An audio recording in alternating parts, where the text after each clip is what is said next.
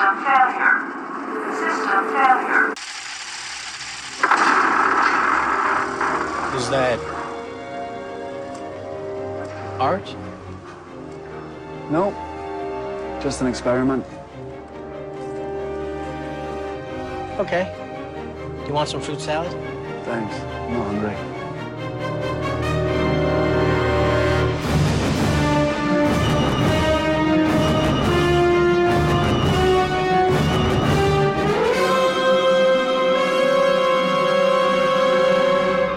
Hello everyone, Matt here and welcome to Looking Back at Lost, where each week I look at another episode of ABC's Lost to see how that episode fits into the series as a whole. Today I'll be covering episode 304, entitled Every Man for Himself. This is the 53rd hour of the series, and there are 68 to go. With that, let's jump straight into the Wikipedia summary for the episode. In flashbacks, Sawyer is in prison, trying to befriend Munson, a man who has hidden $10 million.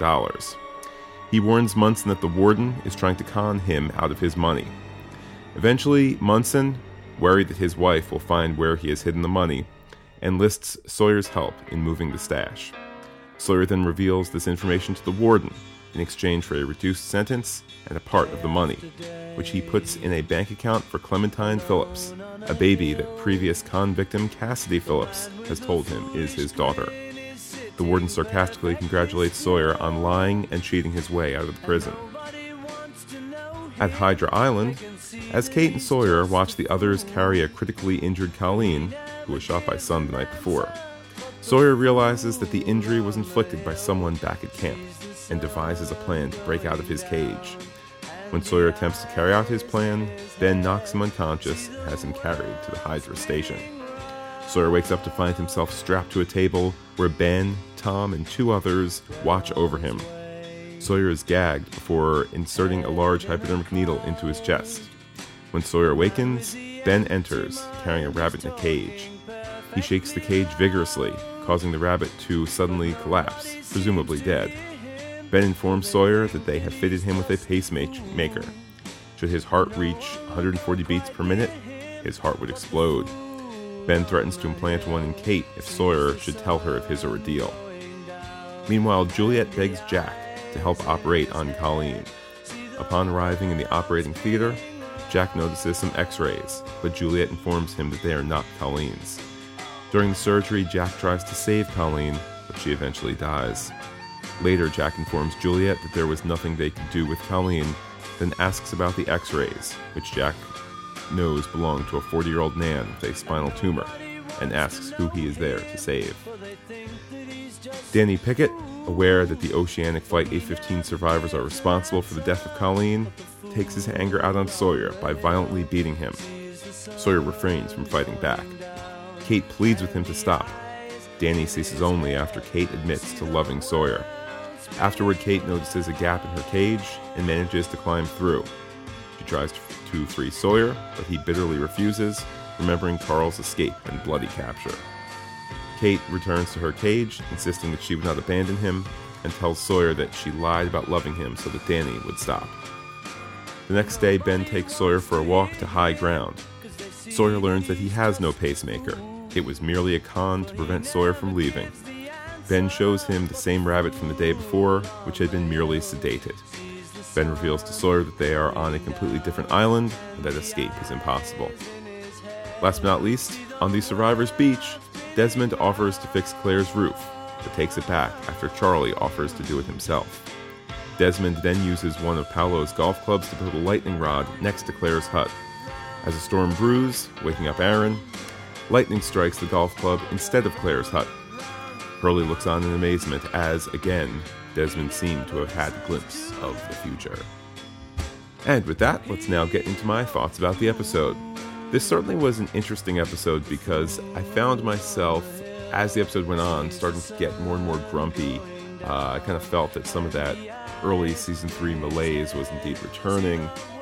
I don't know that this flashback is particularly important or useful, and that sort of thing, which we'll discuss as we go through the episode.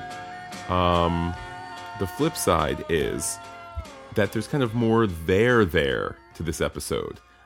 which is to say, in last week's episode, it was very, very action-driven. Not a lot of interesting bones to chew on. It was just kind of go, go, go, go, go. With this, although I would call it an inferior episode to 303, I think that there is certainly there's just kind of more to it, which will be interesting, certainly for the podcast, where, are we going to get a more thoughtful and in-depth podcast this week than last week in an episode that I didn't like as much? I suspect we will. Anyhow, the episode starts with a swirly camera move, this time around Desmond. The last time we saw it, of course, was that kind of 360 shot, or I guess it's properly a 180 shot around of Locke. This time we have, of course, Desmond pondering. It's so welcome to see this version of Desmond, someone who I was going to say is in control of his world. That's not true. I don't think he entirely understands what is going on with him, but certainly is a far cry from the guy trapped in the hatch. No other kind of option, no other chance at doing anything other than he's doing. Here we see someone who, has the ability to be making decisions and changing the world around him for better or for worse, as we'll learn as the Desmond storyline goes on in these, well, I suppose for the season as a whole. But anyhow, Desmond, of course, offers to fix the roof, which to our eyes doesn't appear to have any problem.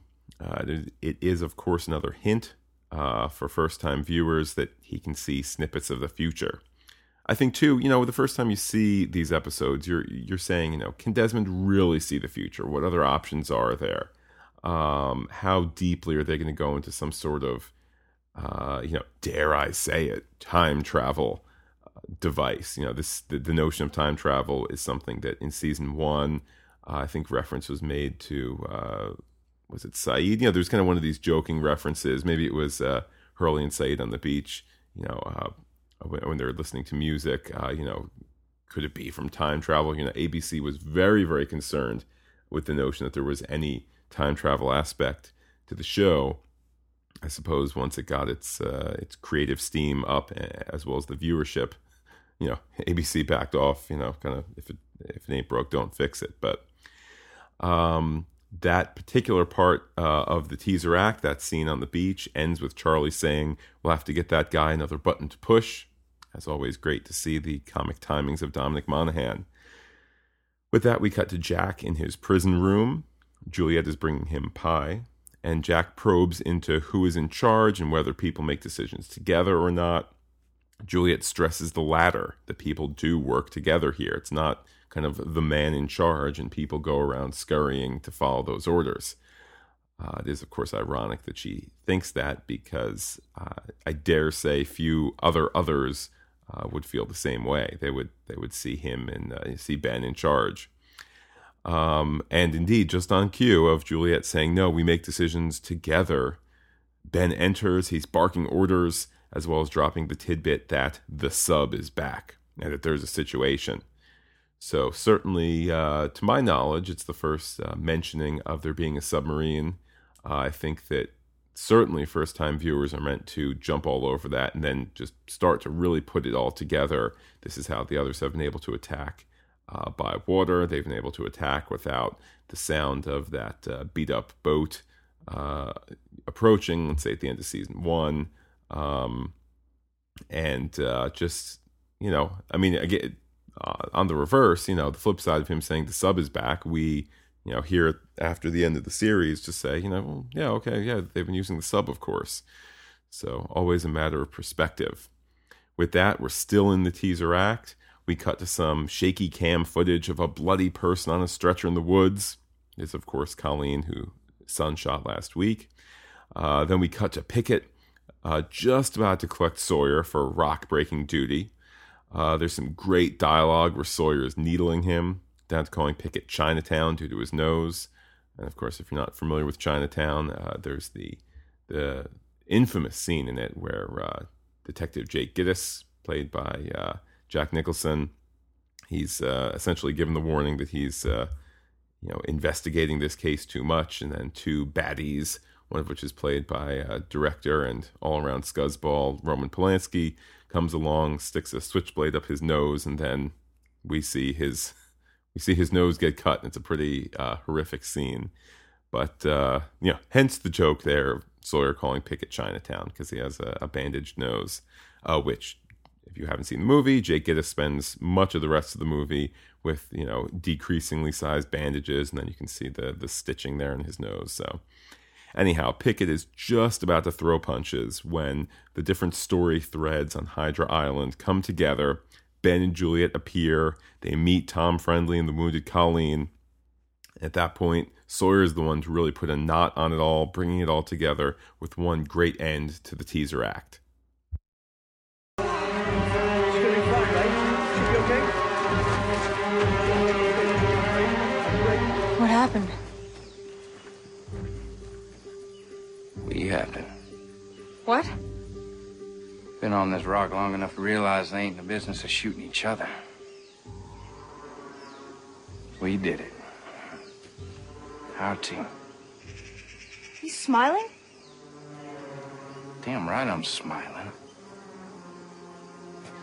'Cause we just got our ticket out of here. It certainly is a nice affirmational moment there. We're not quite sure what the plan is, and indeed it does never fully come to fruition. But it's nice nonetheless to kind of, it really is a case of, score one for our side. Do I know for sure that Colleen, should have been shot and should have died merely because they went on the Elizabeth and that Sun felt backed into a corner? Perhaps not, but you know what? In the larger struggle that we see going on, it's nice. It's really, really nice to see that our heroes have taken one of them down, particularly in light of some of the evils of the Ethans and the Goodwins of the world. So, anyhow, after the title card, Sawyer decides to take advantage of the chaos by preparing his breakout plan. Get the cage water outside the cage, shock himself and the guard, whoever the guard might be, he's assuming Pickett, by hitting the button, and then grab the keys. Kate asks about Jack, and Sawyer says, "It's every man for himself," which is convenient because that's the episode title. And it also takes us to what I think overall is an anemic flashback. It's one where Sawyer is a con, as in convict, not a confidence man. So I suppose there's a bit of irony there. Anyhow, he's a convict who hates the warden. That's what we see. And he's trying to buddy up to Munson, who has stolen $10 million. And like that, the flashback basically ends. We're back on Hydra Island. Mighty Ben himself approaches Sawyer's cage. The scene is all about whether he'll fall into the electric trap, or at least the beginning part of the scene. Many viewers will remember, of course, that Ben has a camera trained on the cages. So I think, in a large part, the outcome is predictable. Although, on the flip side, I suppose it's possible that in all the chaos, perhaps Ben hasn't heard about this breakout plan of Sawyer's. Which is not possible, as we learn. Ben is caught by Sawyer, but Ben has seen that the power is turned off. He then gives Sawyer just a nice old royal beating. Ben has one of those extendable police baton sticky things, and it's a reminder that Ben might be of slighter frame than Sawyer, but Ben knows his way around any situation, including if he's been grabbed by the larger and more muscular Sawyer in this case. There's an extended cut to black then, which is mirroring that Sawyer has been knocked out. Always a fun little trick, a cheap trick, but a good one. Sawyer wakes up in a room much like Jack's, kind of one of these marine surgical rooms with a nice big table, which Sawyer is on and straps to hold him down. And just as he wakes up, we hear Tom explaining that the comms have been down for 2 days now. It's yet another reference to how powerful that Swan hatch explosion was.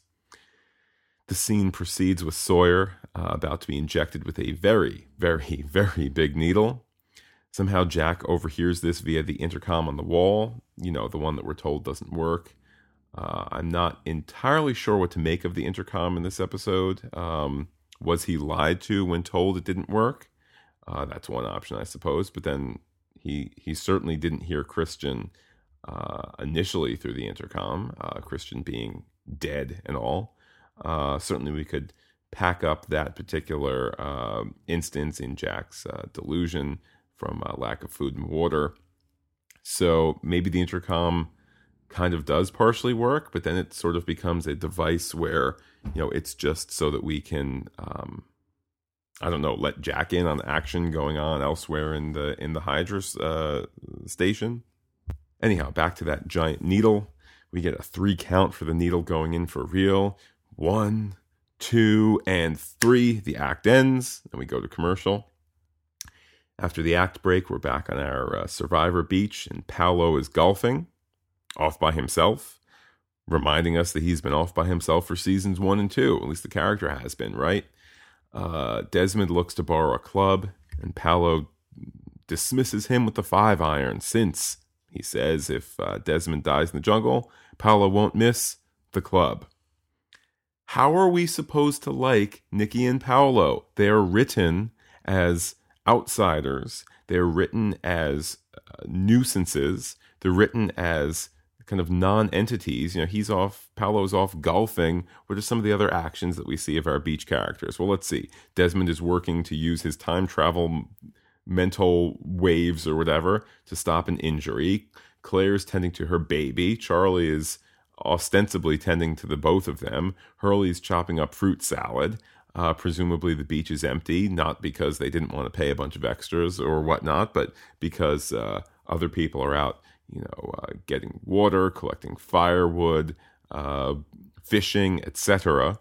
And Paolo's just hanging out with the golf club, being annoying to, Desmond, who I think at this point certainly is maybe he's not quite beloved at this point, but he's certainly an appreciated character. He's been entertaining. He's someone whose story we are emotionally invested in. So when you take a character that you like and another character is mean to them, and not even mean in an entertaining way, like Sawyer and his nicknames or the Sawyer-Jack headbutting, because at the very least with that stuff, we've seen another side of Sawyer, and we also, there's times that we don't appreciate Jack. So for Sawyer to deflate Jack, it's entertaining and enjoyable for us, but oh, Paolo, oh, Nikki, although to be fair, I suppose after this, there's 5 more episodes until they die, so I'll take that. Anyhow, back to people that we do like. Sawyer wakes up with a bloody, gauzy chest. Tom enters with White Rabbit number 8. So, as a side note, what's the conversation we're supposed to have between episodes? Follow the White Rabbit, Alice in Wonderland, check. No, the number 8, check. 8 looks like infinity, check. I mean, none of this particularly goes anywhere, but it's just kind of, I think it's a bone that we're meant to chew on, and, to form our upon first viewing discussion back there in the past. Anyhow, Ben scares the rabbit to death, apparently, and maniacally dialogues that it had a pacemaker, it got too excited, and it died, Ben says. Then he continues rather shockingly to say that Sawyer also has a pacemaker now, and if he gets too excited, his heart will explode. All of this seems rather unbelievable, that a teensy-weensy little cut could lead to a pacemaker. I'm no medical expert, but it just strikes me as not that believable. Even when a little bit later in the episode, when Sawyer looks at his cut, it just doesn't look that bad. Perhaps I'm completely mistaken. Perhaps pacemakers are teensy and it just requires a little incision. But even then, I would assume that if it is a small incision, it's one of these, done with a scope and done by the best surgeons, not kind of the ragtag group of, medical idiots. And I suppose too, there's a bit of, maybe not foreshadowing isn't the right word, but there's a bit of taking the stuffing out of the notion that Sawyer has a pacemaker when it's revealed that their best doctor, Juliet, is a fertility doctor who can't do surgery or can't particularly handle serious surgery. So, at least it's internally consistent that he doesn't have the pacemaker. And, to be fair, too, yes, it's Ben who's saying this, so it might be feeling like a Ben con, but can Sawyer really afford to not believe what he's saying? What's the alternative? Sawyer's wrong, it's really a pacemaker, and Sawyer dies. So, anyhow, it's also around this point, kind of ironically, about 20 minutes into the episode, and here we are 20 minutes into the podcast, the episode is starting to feel a little sluggish. It's a crazy Ben plan again. Sawyer and Kate are still in the cages. Sawyer's unwilling to talk about what just happened because he's under orders not to say anything, so Kate doesn't get another fictional pacemaker too. At least, Kate undresses and we get her naked back to look at, and then followed by the comedic effect of Sawyer's heartbeat monitor beeping because he's getting dangerously close to that pacemaker danger zone from looking at her dressing. Naughty boy. So we're then nearing the end of the act at this point. What great hook ends the act? Some of the great hooks that we've had, from any show. There's, this person is about to die, or the sudden return of someone that we haven't seen in a long time, or, the bomb is ticking, the bomb's about to explode. These are all great hooks to end acts. How does this act end? Sawyer pours a bucket of water over his head, and his pace slows down. Boom, cut to commercial. Yawn. Double yawn, in fact, because we return to Sawyer's flashback, an increasingly uncompelling flashback story exacerbated by the return of Cassidy and the revelation that she put him in prison. There's the mildly interesting twist that Cassidy claims Sawyer has a daughter with her, the daughter now named Clementine. But I would even argue, what do we care at this point in the episode? They're trapped on the island now. For as far as we know on first viewing, they're on the island until the end of the show. Granted, that's not completely true, but it's our assumption upon first viewing. It just kind of feels hollow. Sawyer may or may not have a kid, and he's in prison, and he can't do anything about it. And then he ends up on the island where he can't do anything about it. Now, yes, there is kind of there's the bit at the end of the episode, or at least the end of the flashback episode, where he gives his cut of Munson's money to Clementine. But, what does that tell us about Sawyer? This is the crux of the season 3 flashback problems. What does it tell us about Sawyer? He's got a rough exterior, a rough interior, but still has a little part of his heart, which is gold. We knew that a zillion times over. We knew that in the first Sawyer flashback, where he couldn't carry through with that con because there was a kid involved, because it would have ruined the kid as much as the wife and the husband. So anyhow, we can discuss that more certainly as we get to the end of his flashback. And the whole prison flashback. Speaking of island prisons, Kate starts to talk escape, the flashback having ended, and Sawyer poo-poos it. And with that, we cut to Jack's prison, where he's hearing something from the intercom again. It's interrupted by Juliet asking for help, ostensibly with Colleen. There's a neat little scene. On the one hand, it feels a bit, pedestrian. On the other hand, it's interesting. They need to physically get him from the one spot where he is to the operating area that's a little bit more open to the others.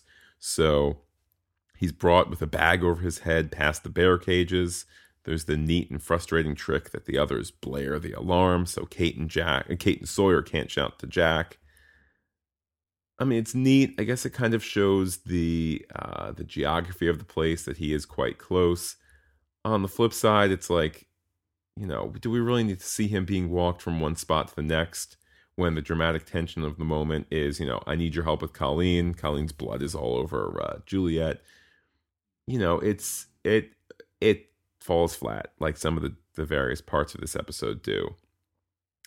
Anyhow, back inside, Ben yells at Juliet for bringing Jack, saying this isn't why, before being cut off.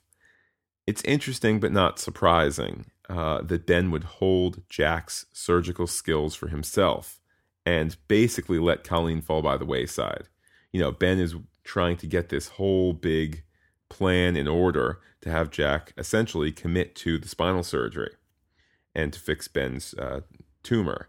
And he doesn't want to spoil that on Jack, who, for all his flaws, is an honorable person, certainly is always willing to help, always wants to help, and is most capable of helping in a surgical situation. Maybe he's not the best leader when, Claire gets stolen or this sort of thing. But certainly, I think, Jack as a man of honor and as a skilled doctor, in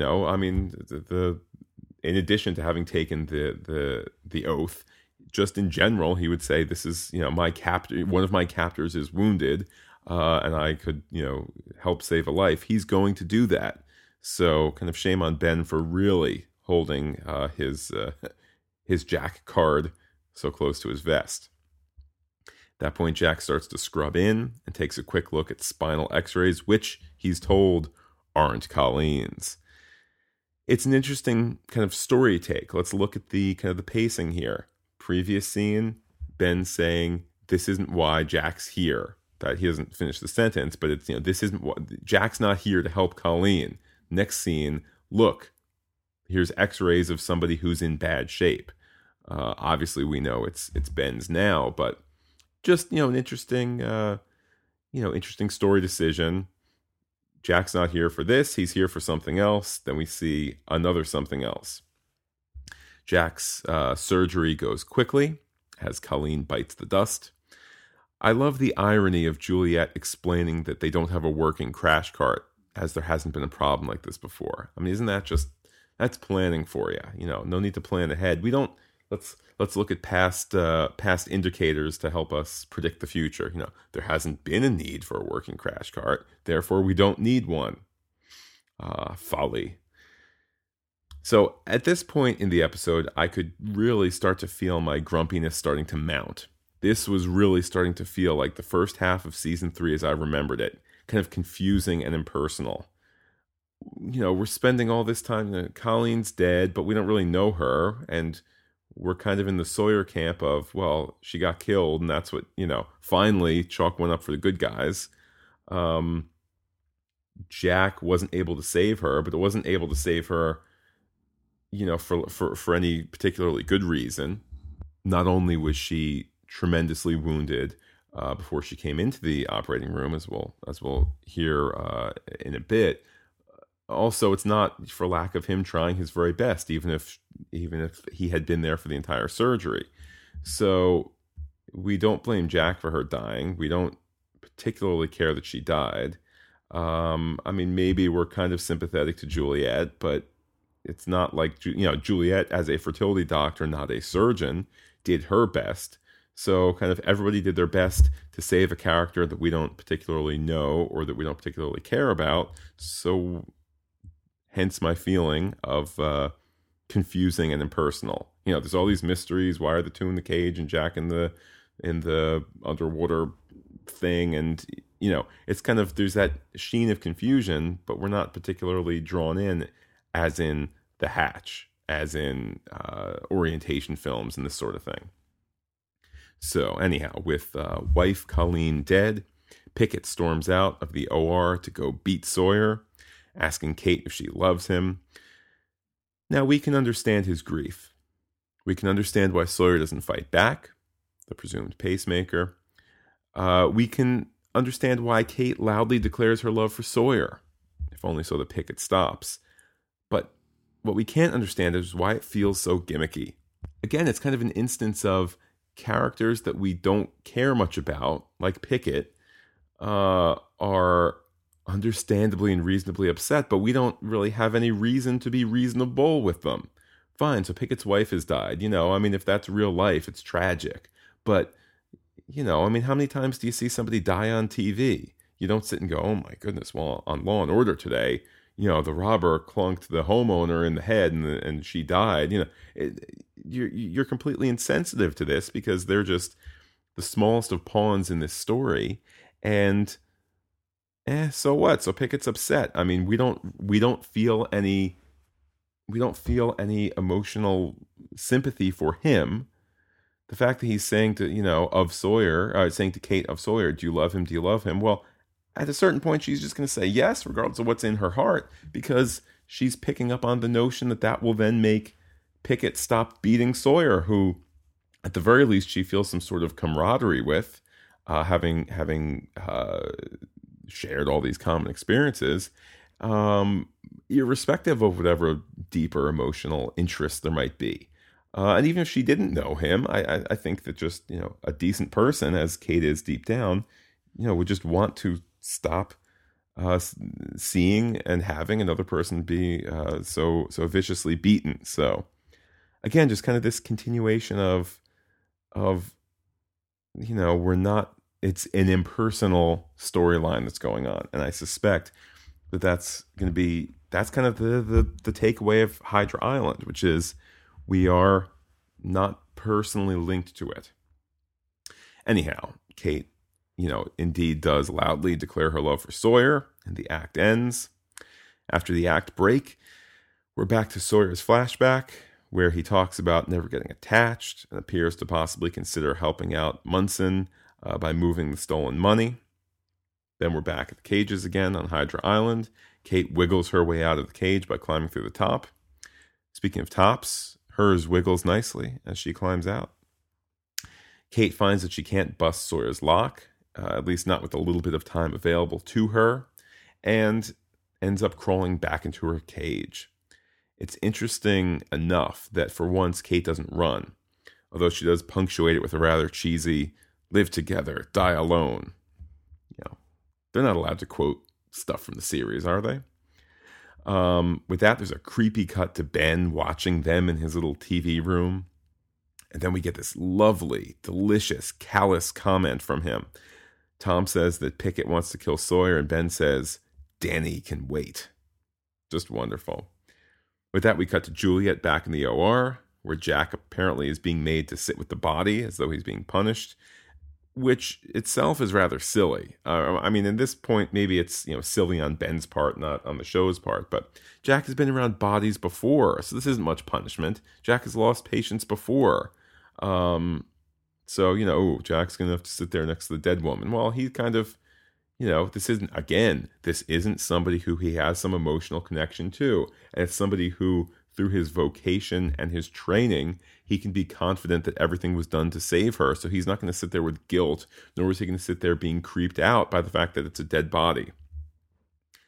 Juliet now is in the scene. She reveals that she's a fertility doctor. And I think, on first viewing, we're supposed to go, what? Whoa, fertility doctor? How come? What's going on? Weren't they stealing babies? What was going on with Claire's baby? We're supposed to be, when Ethan took Claire and all that. This is the discussion we're meant to be having. And then Jack says the Colleen was all but dead before being operated on. And then Jack sneeringly dishes really, really good. Are you just saying that to make me feel better? I don't care about making you feel better. Fantastic moment there. There's Jack the jerk giving it back to those captors. And then he starts to probe the larger mystery. I'm gonna take you back now. I'm sorry for bringing you here. Whose x-rays are those? Outside? Those are spinal x-rays, and they belong to a man about 40 years old. And whoever he has a very large tumor on his L4 vertebrae. And I just happen to be a spinal surgeon. So, you tell me, Juliet, who am I here to save?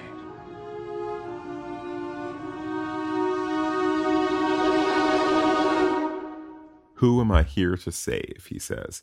I love that Jack is arrogant enough and intelligent enough to put it all together and to figure out that he is there with a purpose. With that, the story heads back to our beach, where Desmond has put that 5-iron on a long stick contraption thing. He seems unsurprised when a sudden storm hits, and then appears even less impressed when the thunder strikes the golf club, narrowly missing Claire's tent. If anything, in that moment, as it's actually happening as he foresaw it, he looks burdened with the knowledge of what will come. At that point, too, Charlie looks across at a smiling Desmond, seeing his savior, perhaps. With that, we cut to Sawyer being woken up by Ben. "Let's go for a walk," says Ben, as we cut to flashback Sawyer being walked to see the warden, which I will hand it there to the show. I'm not in love with this episode. I'm not in love with the Hydra story. I'm not in love with the flashback story. Nice little moment of Ben saying, "Let's go for a walk." Cut to Sawyer being walked in flashback. Nice job there. It turns out, we learn in flashback, that Sawyer was conning his buddy all along, his buddy Munson. Sawyer rats out Munson as part of what we now know was a previously agreed upon plan. The Treasury Department will see Sawyer released and getting a slice of the money once the stolen $10 million is recovered. Sawyer, at that point, in our heart, we're supposed to appreciate it. He gives it all over to Clementine Phillips, his probable daughter. At that point, I kind of started to wonder if Cassidy conned him. I guess it's something that the story or that the show never really explores. It's kind of just a weak bit of business here. I think this, we could probably safely say that this is the first flashback that we really don't care about a lot. What's the big revelation? Sawyer has a kid. And as I said before, Sawyer has a kid that he was in no position to care for. With the best of intentions, he couldn't care for the kid while he's in prison. And, it's add to that Sawyer must recognize that he's not parent material, period. So he's probably making the better decision to not be involved in her life, not to, debate that too sternly, because I'm sure the daughter would have appreciated to know him and all that. But, he is a bad guy. He is on this path to find the real Mr. Sawyer, et cetera, et cetera. So it's just not a particularly compelling, emotional story. The fact that, I'd say it almost borderlines on soap opera-esque. It's one thing for Cassidy to be the one to have put him in prison. That she figured out she was conned and he didn't get away at the end of that Cassidy story. After all, he didn't get away. But, the revelation of the child, dun, dun, dun, it's just, And then the fact that they don't go anywhere with it. I know Cassidy and the child reappear at one point down the line, but it's just not, it's a story that isn't firing on all cylinders, which is why it doesn't get picked up for later mulling beyond that, beyond kind of Kate as the return to Oceanic 6 dealio. So, as I say, I'm a bit down with it. The scene ends with just a great bit of dialogue from the warden, reflecting here how it is that, what Sawyer has done to get himself out of prison. Congratulations, Ford. Just lied and cheated your way out of prison. You're a free man.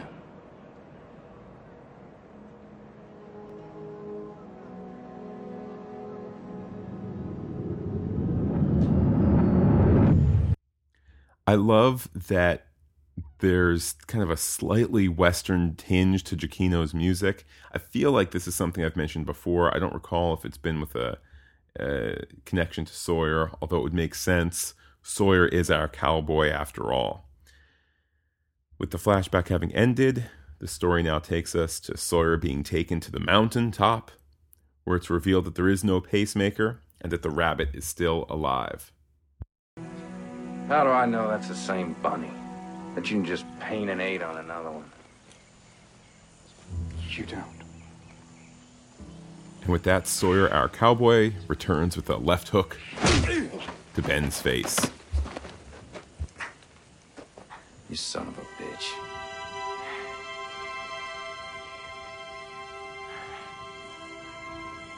The rabbit wasn't the thing I wanted to show you. With that, the walk continues, and we get the episode's interesting, but not particularly amazing, shocking conclusion. What?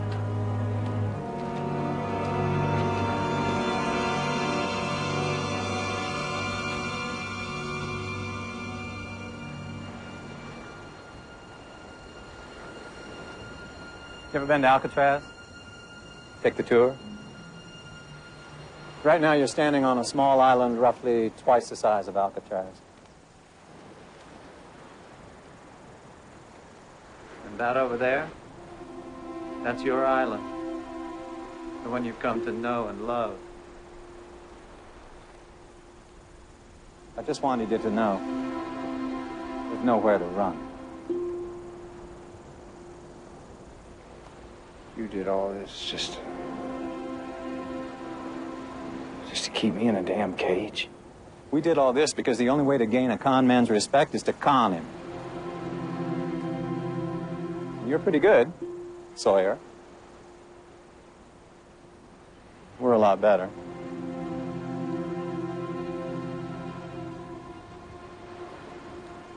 Funny thing is, us telling you about the pacemaker wasn't what kept you in line. It was when I threatened her. You work so hard to make her think you don't care, that you don't need her, but a guy goes nuts if he ain't got nobody. It don't make no difference who the guy is, as long as he's with you. I tell you, a guy gets too lonely and he gets sick. What the hell are you talking about? It's from Of Mice and Men. Don't you read? You know, I find myself kind of unable to ever stop when there's a Ben clip.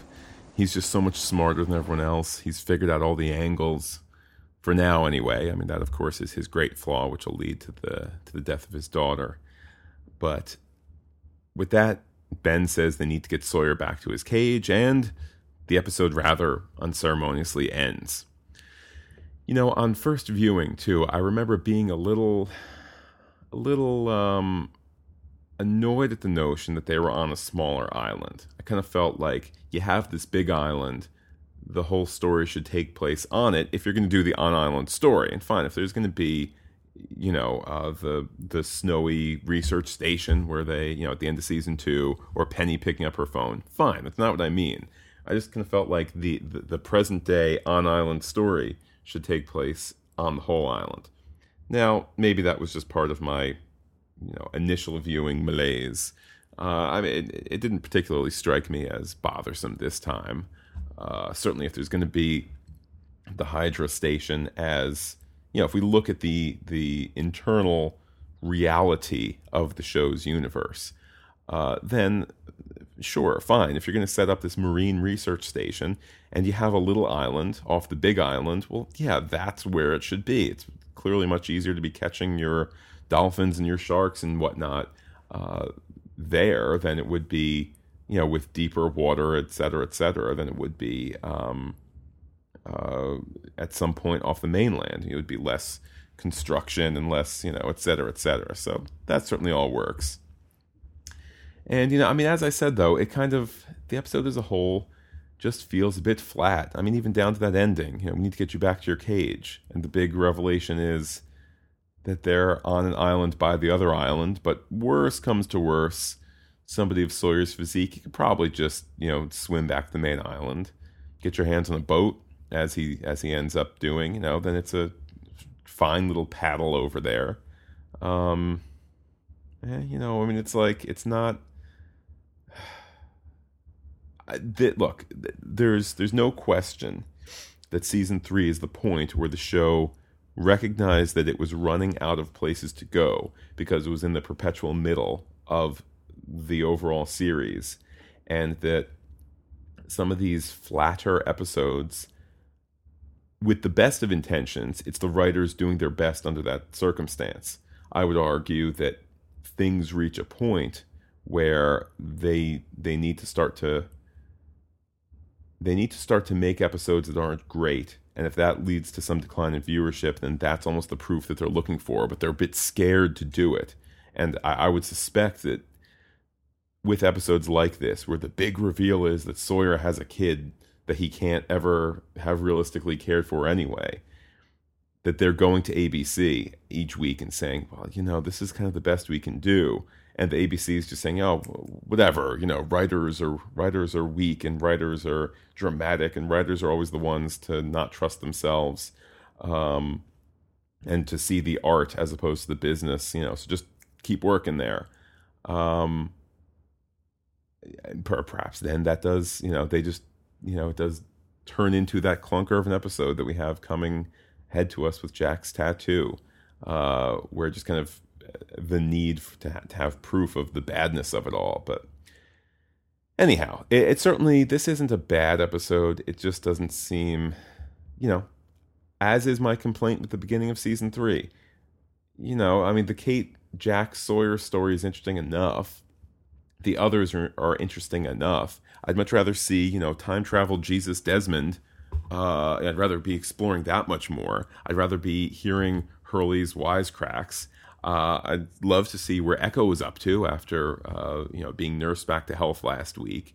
I'd love to see more Locke Echo stuff. Now, granted, I'm saying this with the first-time viewer hat on. I know that Echo's time is much, it is being counted down here, and there isn't much left of him. But it's, I'd rather be at the Survivor's Beach. I'd rather be, seeing more of Nikki and Paolo, even though, the characters don't ever quite take off. Fine, let's have characters that we don't like dealing with characters that we do. Not kind of, I don't know. It's kind of a meh episode, but let's look at Lostpedia. Perhaps that will brighten our spirits, eh? The episode, Lostpedia says this: the episode shows Ben using a rabbit as a trick to con Sawyer. Of Mice and Men is referred to, and a character in the novel called Lenny has an obsession with rabbits. Another bit from Lostpedia is this. This is the second episode to draw its title from a line of Jack's speech to the survivors in White Rabbit. Irony, irony. Every man for himself is not going to work. If we can't live together, we're going to die alone. So there you go. Penultimately, from Lostpedia, in Left Behind, we learned that it was Kate who advised Cassidy to turn Sawyer in for ripping her off, although they never refer to Sawyer by name. And last but not least, Kate and Aaron visited Cassidy and Clementine after Kate's return from the island. Kate told Sawyer that Clementine was growing fast, a sweet kid, and was already developing a little attitude. That is in the episode Whatever Happened, Happened. So, the continued interestingness of Cassidy to come, I guess. Yeah. Let's look ahead as well, though, shall we? Next week will be episode 305. That is The Cost of Living. And the good news is we get more of the Echo stuff that I was looking forward to. The downside is it's the final Echo episode ever, in part because that jerky man wouldn't, wanted a ton more money than they were offering him to appear in the finale church scene. So, c'est la vie, and we'll say adios and au revoir to Mr. Echo. If you'd like to share feedback, you can say hello to me on Twitter, where I'm Looking Back Lost. You can call the listener line, 732-707-1815. Send an email to lookingbackatlost@gmail.com, or you can leave a comment on the webpage, lookingbackatlost.podbean.com. So with that, thank you very much for listening, as always. I hope you enjoyed this, even though I wasn't particularly keen on the episode. It's always great fun to be getting together with you, and I always appreciate your listenership. A quick reminder, too, you can follow the adventures of myself and a couple other guys on the Alcatraz podcast by phgeek.com, where we are thoroughly enjoying that episode. We just did episode 107 this past Monday, and it's getting good. Certainly could use your viewership, as ratings have gone down a bit, but I understand DVR numbers are quite strong. So watch Alcatraz, get caught up, watch it live, and back to Lost, though. I will see you all again next week for episode 305, The Cost of Living. Take care, everybody. Enjoy your weekend. Bye-bye.